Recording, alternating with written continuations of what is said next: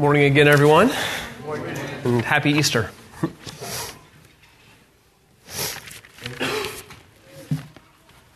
Dear Father, I ask of you this morning that you would bless us in such a way that we would every day live in the power and the hope of the resurrection.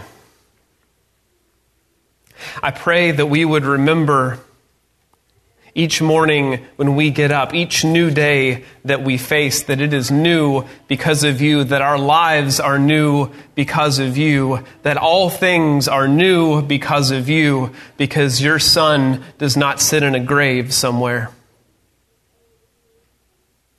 Because just as his death was a sacrifice once and for all, his new life, he lives for all eternity. He is King of kings and Lord of lords, yesterday, today, and forever.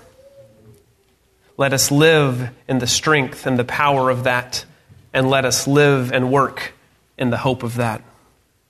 I ask this in the name of your risen Son, Jesus. Amen.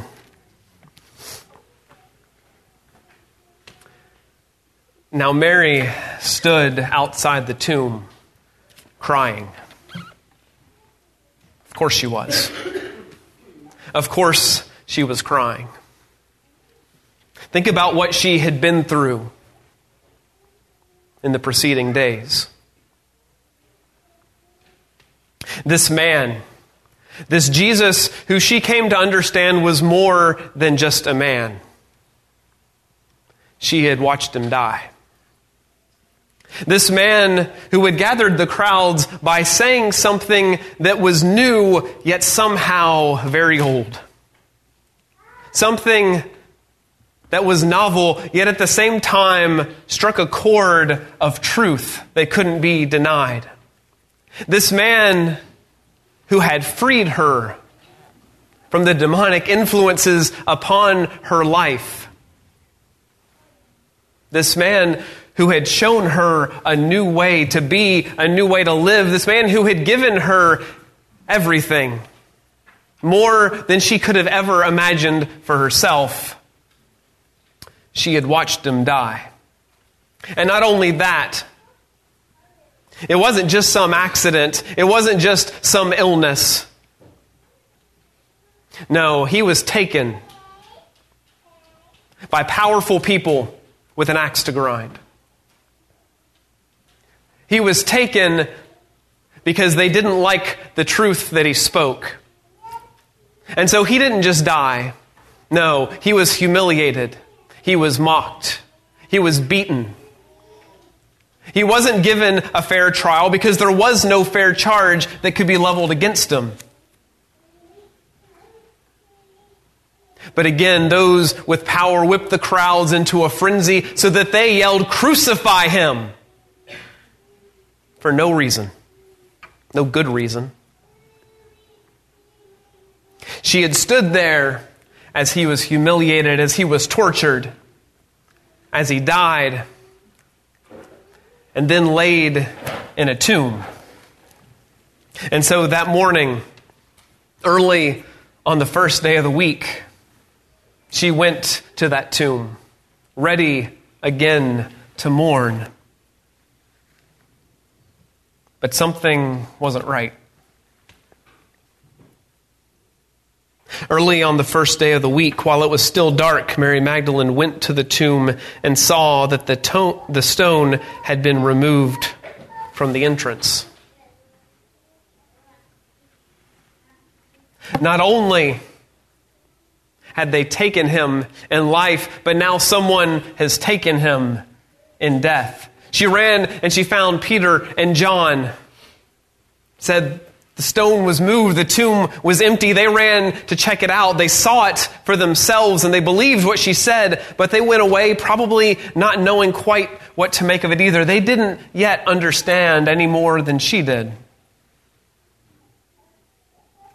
So now Mary stood outside the tomb crying. As she wept, she bent over to look into the tomb and saw 2 angels in white, seated where Jesus' body had been, one at the head and the other at the foot. They asked her, "Woman, why are you crying?" "They've taken my Lord away," she said. "I don't know where they've put him." At this, she turned around and saw Jesus standing there, but she did not realize that it was Jesus. He asked her, "Woman, why are you crying? Who is it you're looking for?" Thinking he was the gardener, she said, "Sir, if you've carried him away, tell me where you've put him, and I will get him." She came that morning looking for a tomb. She came that morning looking for a dead man. And when he wasn't there, she didn't know quite what to make of it. And so she makes probably the most correct mistake in all of recorded history. She sees the risen Jesus, and she thinks that he's the gardener. She's certainly not expecting a risen Lord. So when she sees this man, he thinks, oh, this must just be the gardener. But I love that John records it this way. Because he is, isn't he?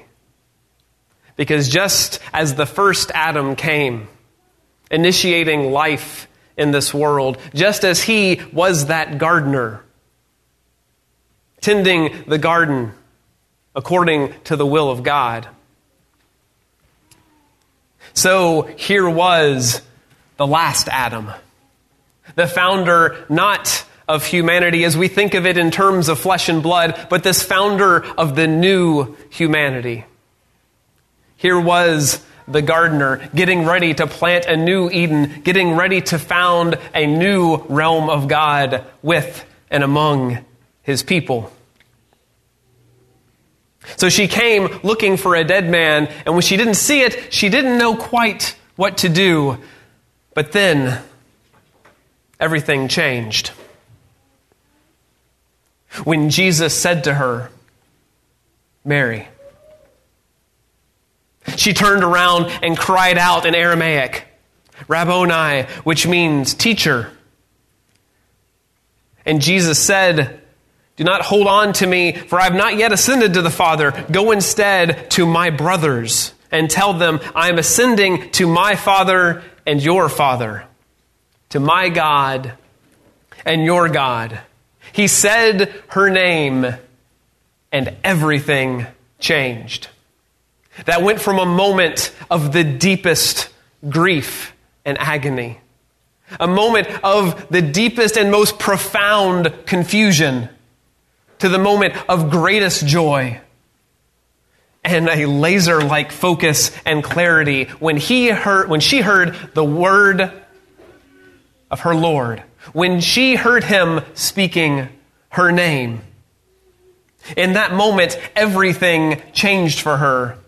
And in that moment, she was able to realize that absolutely everything had changed. Jesus says to her, "Don't hold on to me as Rabboni. Do not hold on to me. Don't just call me teacher and hold on to me for what I once was, because something is different now. Today, I'm not just your teacher. Today, I'm your family." I love that he tells her to go to, not to my disciples, not to my followers. He says, go to my brothers.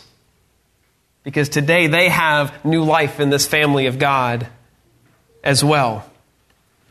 He says, go to my brothers, because our relationship is different now. Over and over again in the Gospels, we see Jesus talking about the Father in the terms of my Father, talking about my God. But here, something different happens. Something has fundamentally changed in the way he can even talk about the Father God. He says, I am ascending to my Father and your Father, to my God and your God. Today, things have changed. The relationship has been made new. Something that we could never say before, well, today we can say it. Because Jesus has overcome sin and death. I can't help but think that in that moment, the story of the prodigal son takes on a whole new meaning as they look back on it. You see, when the first hearers of that story heard it, they may have recognized something of their own story there. Recognized that their people, Israel, had been away in a far country, had been in exile. Maybe they realized that in their sin, in their unfaithfulness, in their broken humanity, they hadn't been worthy to call themselves sons and daughters of God. Maybe they realized when Jesus first said it, that there was a father who loved them, but they were a child unworthy of that name. But here, in this moment, he says, no, today my father is your father. Today we have an elder brother acting how he should. An elder brother that says, I'm now the firstborn from among the dead, and you are my brothers, you are my sisters. My father is now your father, and nothing will ever be the same. Today we have a new relationship that you never could have claimed for yourself, that you never could have made for yourself or earned for yourself. But today go and tell my brothers that I'll be ascending, not just to my Father, but to your Father. Not just to my God, but to your God as well. I ask you to stand there this morning with Mary Magdalene and ask yourself some questions. Where do you stand today? Where have you come?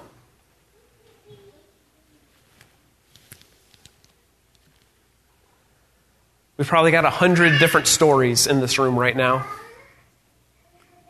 We've got 100 different places where we have set our feet and we look out at the world around us and we see the situation that we found ourselves in.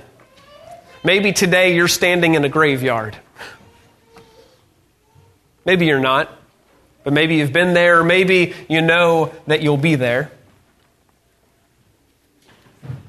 Wherever you stand today, there's a pretty good chance, knowing the way this world works, that you have a reason to weep.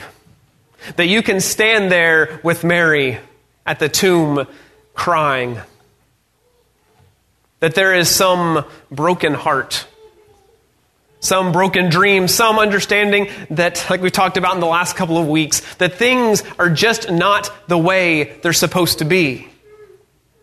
Maybe you look within yourself and you know that the brokenness of your own sin breaks God's heart and yours as well, and you weep.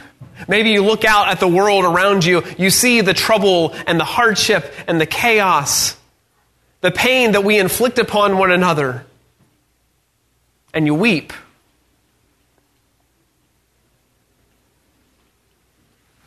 Maybe there's a name in your head right now, someone that you love. But when you think about them, because of your love for them, you weep.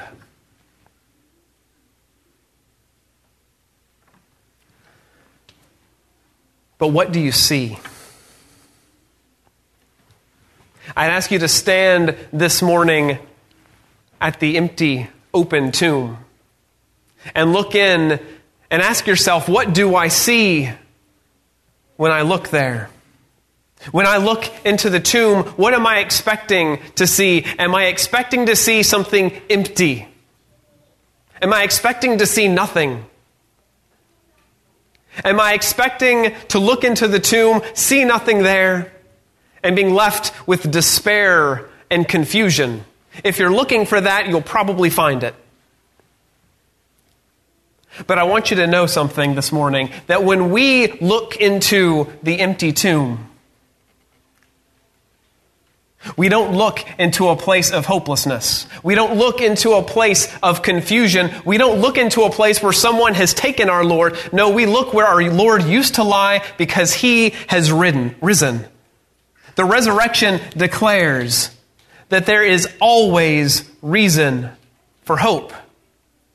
The resurrection declares that no matter where we stand, no matter why we weep, no matter what we think we see around us, that if we truly see what's there, that we have reason for hope as well, because Christ has come, he has died, he has risen, he has begun all things new. And so I also ask the question that Jesus asks. Who are you looking for? Are you looking for a dead man? Are you looking for a man who's had a lot of influence on history? Are you looking for a man who is a really good teacher? A man who has a lot of good things to say about how we should live our lives, about good morals and good society and how to treat one another? Well, there are a lot of men like that. There are a lot of dead men like that. And they may have something that you can learn from. But instead, are you looking this morning not just for a man who once was, but are you looking for a living, risen Lord? Are you looking for something that was or for someone who is this very day? Someone whose presence is with us right now as we gather here together in his name? Because I promise you, and I can promise you this because Jesus did, that if you seek him, you will find him.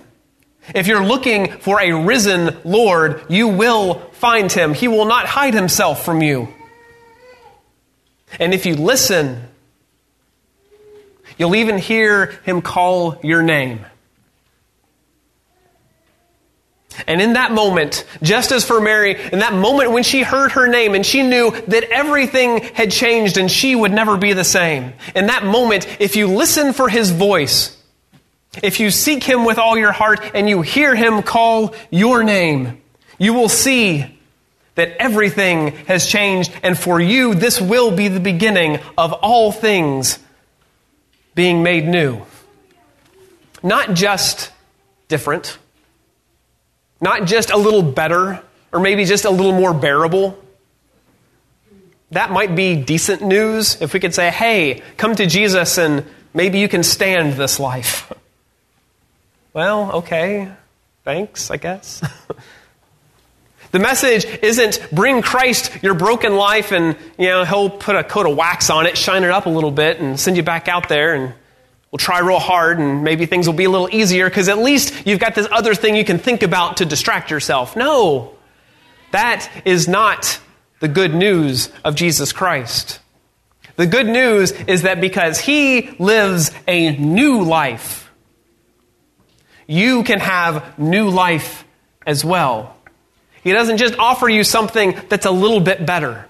He doesn't just offer you something that'll help out in the hard times. No, he's offering you something new and something different. And over the next few weeks, we're going to talk about some of the ways that this new life looks different. We're going to talk about what new life looks like. But today, we plant our feet firmly on the fact of the resurrection because that's what all of it hinges upon.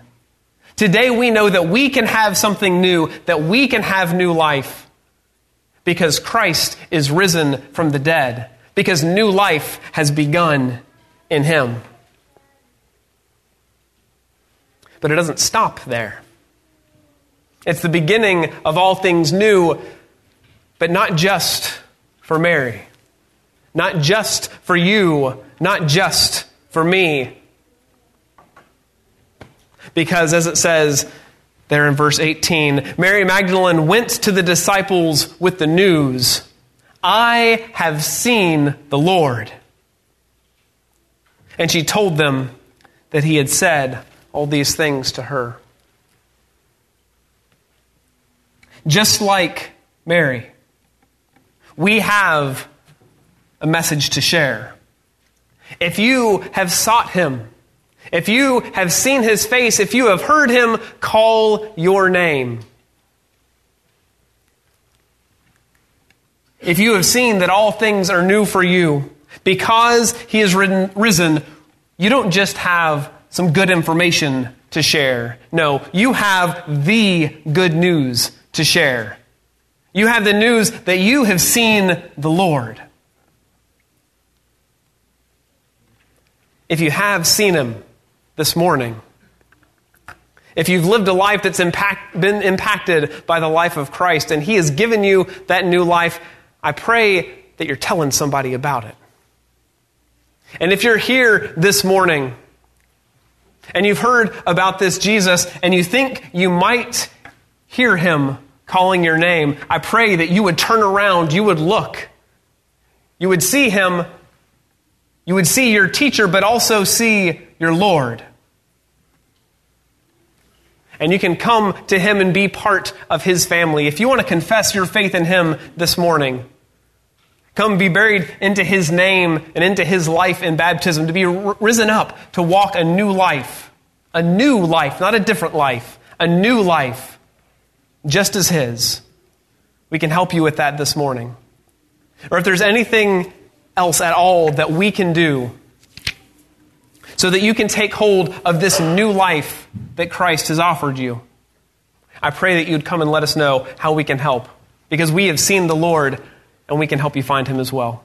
Please come let us know how we can help you while we stand and while we sing.